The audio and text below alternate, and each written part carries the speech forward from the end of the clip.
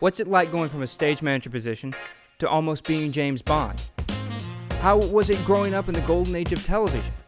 What was it like asking the Queen of England a question for a change? Joe and I have set out to find the answers. This is Call Time with Duke and Joe.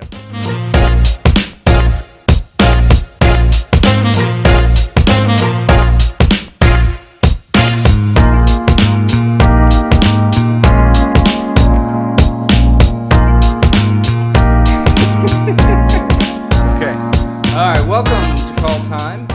We are joined today by a great guest who is actually quite famous, Mr. Ian Ogilvy. How are you, sir? I'm fine, thank you very much. Good to see Glad you are here.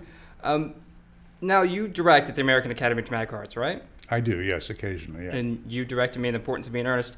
But that was not the first time we met. Do you recall our first interaction? No, Duke, I'm afraid I don't. I'm actually quite glad you do not remember this, because it's in the top 5 most embarrassing moments of my life. You were directing The Man Who Came to Dinner, but a year or so ago, and I had come to watch it. Fraser Brooks was in your cast, who a very good friend of mine, and I suddenly got this very sharp pain in my stomach area. I remember it now and really well, yes. Squirming in my chair. It's like, I can't stand this anymore. I'm not going to... And you said, you leaned over and said, do you need to go? Do you need to get out? And you were very, very nice. I thought you were going to bite my head off. It's like, quit fidgeting in my show. But no, you were like, you can go to the bathroom if you need. And of course, I was sitting in the back row, so I had to go over the front row. I tried to go around the cast. Everybody in the whole room saw me. Excuse me, pardon me. Yeah. I interrupted the whole show, and there's one of my friends will never let me live it down. That she constantly reminds me about it. Well, you know, it's probably quite a good exercise for the actors because those kinds of things happen, you know, in real life in the theatre, and little distractions like that. And I think it's a very good piece of a very good exercise for them to be able to continue while somebody's climbing over chairs. Yeah. But I felt very sorry for you, you know, because these things happen, and my God, you were much more embarrassed than anybody else. So it was you had a worse time than anybody else. So don't worry about it, Duke. Honestly. Well, let that be a lesson to you. Go before the show. Yeah, I like that. I don't think it was that kind of problem. I think it was one of those things where really something bad had happened. It was. I don't know what it was. I had to run to the bathroom and just calm down. It was. You ruined Christmas. How funny! Now I do remember it. Now I absolutely remember. I'm so glad you didn't remember when you were directing. No, I didn't. Yeah. But this show is not about me. I want to get to talking about you, and let's talk a little bit about where you're from. You're from England, and you were born in the time of great turmoil in the war, right? I was a war baby. I was born in 1943. Yeah. And so you were born with bombs being dropped in England, right? Yes. I mean, I like to say things like I fought the war for people like you, and I like to say you don't know what it's like having bombs falling on you. I don't know what it's like having bombs falling on me either. My mom and my father insisted that my mother and my sister and me, my sister and I were babies, were evacuated to the country. So we went down to a county called Surrey where there really weren't any bombs falling at all. And he stayed in London and did his thing. So I don't have any recollection, of course, of bombs falling. But they were falling while I was alive. Yes, let's say that. There you go. But your family was kind of notorious during the war a little bit, right? Your father was an RAF intelligence officer, and he got a great compliment from Churchill. Yeah. Well, not directly. Churchill always liked the reports that ended up on his desk to be very succinct and very. Nobody should use long words. They should always just be to the point and very factual and easy to read. And he was always complaining about the bombing reports. And he said, the ones I like are from that chap who wrote today's bombing reports. I like his report.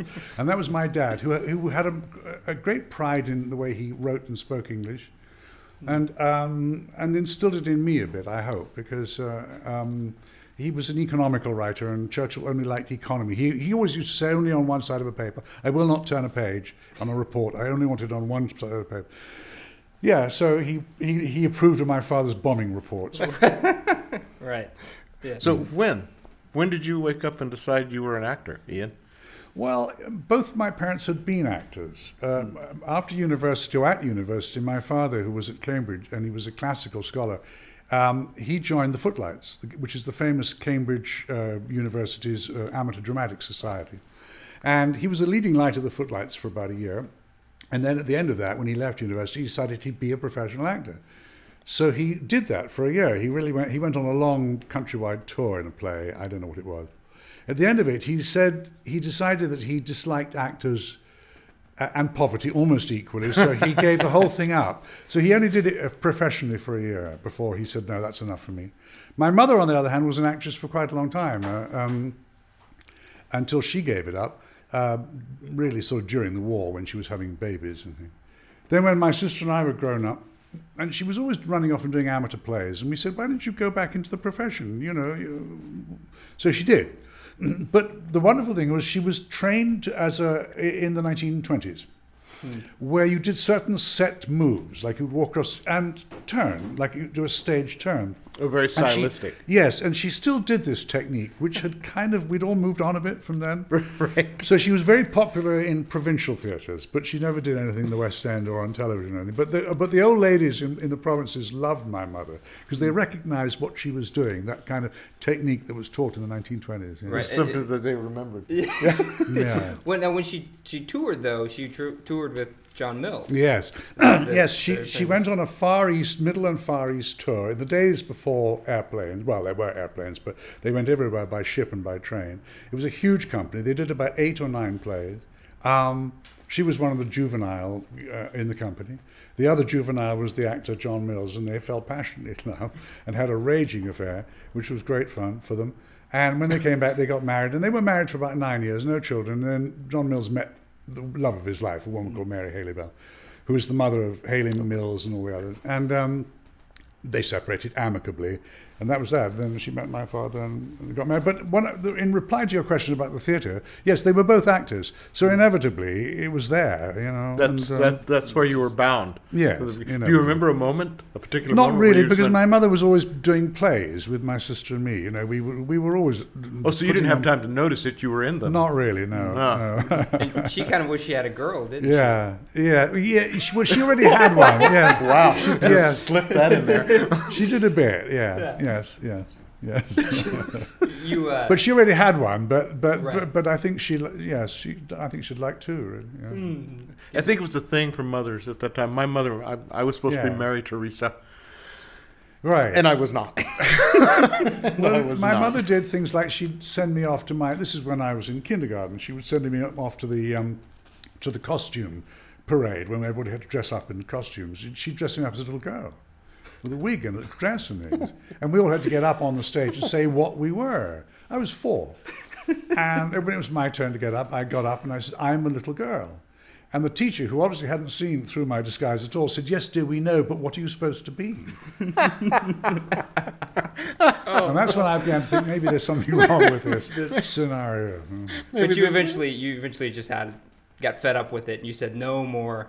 No more dressing up as little girls. But it didn't work because at my school, both my schools, I was always playing the girl. I was always playing girls. Well, you almost played Cecily in Yes. your first encounter with Importance of Being Earnest. I did. I drew the line there. You say, no, I will not. Well, I will I'd done not. so many girls, and I think because I did them, because I was quite good at them. Mm-hmm. And because I discovered that actually you could get a lot of laughs. A boy playing a girl, you could get cheap laughs, and I always enjoyed a cheap laugh. So I would get cheap laughs as a girl, and where all the other boys didn't want to play the girls, I said, sure, yeah, I don't mind. And but then finally I did have enough of it, and the teacher said, would you play Cecily? I went, yeah, could I play John or Algie or even Canon Chasuble? I don't mind. Anything but Cecily. I got to ask this question kind of for my own edification. You had a great aunt who lived in Louisiana. Yes. Why in the hell did she live in Louisiana? She married a man whose name I forget now. I don't really know the answer to your question. Great aunts did strange things. Right. Just aunts can be tall, they can be short, they can live in Louisiana, they can live in Surrey. And it's for the aunt to choose, and you know what I'm quoting. I know exactly what you're quoting. I don't know why she ended up in Louisiana. She just did. She was crazy. She was mad as a hatter, apparently. Yeah. Well, yeah, because I brought that up because when she died, you were able to move away from the country, which your father had loved, but back to London, where your mother was much happier to be. Yes, much happier. And what was your first job in the theater? Was watching your parents? Was that your training, or had you had No, training? no. But both of them, neither of them were acting when I was growing up. I mean, my father had long given it up, and my mother was busy bringing us up and just putting it on for. Well, I went to drama school, but before I went to drama school, I got myself a job as a junior assistant, kind of intern stage manager at the Royal Court Theatre, which is the very wonderful experimental theatre in London. It always put on it was always the first to put on Arnold Westcott, it was the first to put on Harold Pinter, all those plays always started at the Royal Court. It was a very vibrant, extraordinary place, and I got a job there as a student stage manager. Oh, and so and that you went. Was that the only training, or did you have other? No, I then went to RADA after that. Yes, very cool. and that was a 2-year course after that. And how was that? What did you? If you're going to walk away and say, I walked away from RADA with something that really helped me for the rest of my career, what would it have been? Well, I don't know, Duke and you guys, who've all been at the Academy, but I don't know how you felt about it, but those 2 years at RADA were the most fun years I've ever had. It's never got better since then. It's a wonderful time. Well, you're constantly working, and you never really get that anymore, where you're doing several shows at once or several scenes at once, and you're working on good, solid material. Well, you really are. Material that's written by some of the greats, and you're so immersed in it. Yeah, and it's a wonderful time at drama school. It's the best time because you can have all the fun and none of the responsibility, and it's a wonderful time. Really. Well, one other thing you kind of started doing, and I'm going to quote you here. You started drumming, and you said, "I was self-taught by a bad teacher." Yes. I love that line. Thank you. I was the worst drummer in the world, and I still am. But I did enjoy it very much. Yeah. We used to play at dances and things like that late at night, and we were always the last band to come on. At about 2:00 in the morning, they'd call for us. And, it was a lot of fun. Again, that was all part of the drama school experience. You know. Yeah. Well, and will quote your book several times throughout this because I loved it. I thought it's just brilliant and hilarious. One thing that became evident... Hold it up, dude. Oh. Hold it up. Hold it up at the end. I was going to give you a shout out, but this is Once a Saint. Make sure to pick it up wherever books are sold. It's also electric, so you can see it on your iPad or on your iPhone. And you were going to sign this for me. Oh, I will before you leave, please. But it's a great picture. That's from Three Sisters. No. It's from Arms of the Man. Arms of the Man. Sergius in Arms of the Man. Sergius. Yeah. It's just. Well, I had a long argument with my publisher. They said, "Really want to use that photograph?" I said, "Look, always on the front of autobiographies, you always have those kind of posed black and white photographs, sometimes with a cigarette, those kinds of these actor photographs." And I said, "I want something where if it's in a on a table in a bookstore, and there's like 5 other autobiographies around it, I want people to pick mine up. So let's have a silly, funny picture on the cover." So that's why I picked that. Yeah, it's like a headshot. Yeah, I've read a lot of biographies, and I enjoy biographies. I've read Michael Caine's, Eric Idle's, but always in the middle of them, I go, why do I care? Like, it's a celebrity. Why do I care? I never said that with this. Oh, probably because I was so entertained, and you will be entertained. Make sure to pick it up. Thank you very much. Yeah. But one of the things that became evident when you're talking about your early life is that you seem to lack a great deal of self-confidence. Yeah. And how did you overcome that, and do you still battle with that a little bit today? I mean, we all have our... I think all actors have that. All actors have that, but how did you jump over that hurdle? Was it RADA who helped you, or...? No, I don't think RADA helped me very much with that. I have to say that a lot of the lack of self-confidence is slightly fake. What I hate people who boast or are vain and think themselves are better than other people, or they have some kind of wonderful talent they don't really have. And the tone of the book is purposely slightly self-deprecating. One of the critics said one of the joys of the book is constantly snatching defeat from the jaws of victory, which is exactly what I felt about my life, really. I had a lot of opportunities, and some of them worked out and some of them didn't. But I do think that a certain modesty about one's abilities is more charming than a certain vanity about them, and a vanity which may be misplaced after all. So I don't think I lack self-confidence, really. I think as I grew older and I realized just how bad an actor I was when I was young, I think it began to be borne in on me that I'd had it very, very lucky. You know, it does help, I have to say, to look nice. And when I was young, I was quite cute. And it does help. We all know that. There's no argument about it. Don't sell yourself short. You're still quite cute. Well, quite cute. Thank you. Well, it's awfully hard to be cute at my age. But it does help. There's no question about it. And there's no question about it that one got roles which maybe one shouldn't have done because you look nice, you know. And I think one coasted. I coasted for years on that. Giving what I thought were perfectly wonderful performances, but quite honestly, when looking back on them now, they were merely adequate, really. And I started to learn my lesson, really, when I went back into the theatre after a fairly successful run on television and movies. I went back to the theatre, and I was given these huge, great leads. And I was in the West End of London playing leads, and my name was up in lights up there. And I thought, you've got to do something better than what you've been doing before. You can't just do that. You've got to do something more. And so I took a leaf out of Laurence Olivier's, when he said, as an actor, you have to surprise your audience. If you don't surprise them, they will despise you. You have to surprise them. So I started trying to surprise people. And I think that made me a better actor, really. You know? Instead of giving people what they thought they were going to see, but change it and give it some new life. Just try and be a little bit more exciting and not, you know, yeah. Well, especially in the theater, because the great roles are going to be done over and over again, so you have to give something different. To bring some of yourself to it. Right, and that's what makes it. So I started trying to do that, and I think I got better, but it was a bit late in life. I mean, by then I was in my 40s, so, you know, from in all 20s and 30s, I kind of coasted through it, and it was just too damn easy, frankly. You know, right. It shouldn't have been, but it was too damn easy. So you talk about surprising an audience. What can you give me an idea of something, be a little more specific? It's something we could. Oh my God.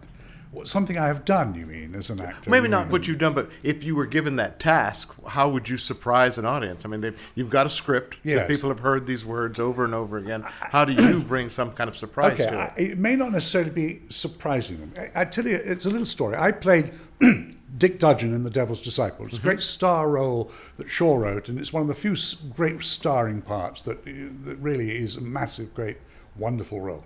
And I did it up in Liverpool, and my then wife came and saw it. And afterwards she was, it's very good, it's very good. I said, it's Dick Dudgeon. Very good? She said, no, you were very good, you were very good. I said, okay, come on. She said, well, I thought this was the star part. I said, it is. So she said, I just thought you were just another member of the company. Wham. Okay. Wow.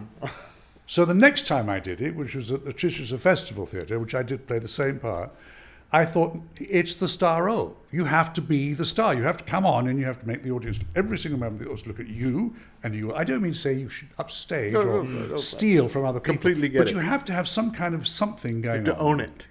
And I think it's to do with energy and to do with the kind of vibration going on inside you. You know, Right. That's all I really mean by that. I mean, if you're playing the star role, you've got to be the star. It doesn't mean behave badly or be a pig or an asshole to the other actors. It just means you've got to make sure that you're the center of attention. Right. If you're the lead character, you've got to lead the cast in the production of it. Yeah. Right. That's really what it means. And I think That's up a great to then, answer. I'd always been a good company member. Well, every now and again, you've got to be more than that, really. You know? To stand out from the crowd. Yes. Yeah. Yeah.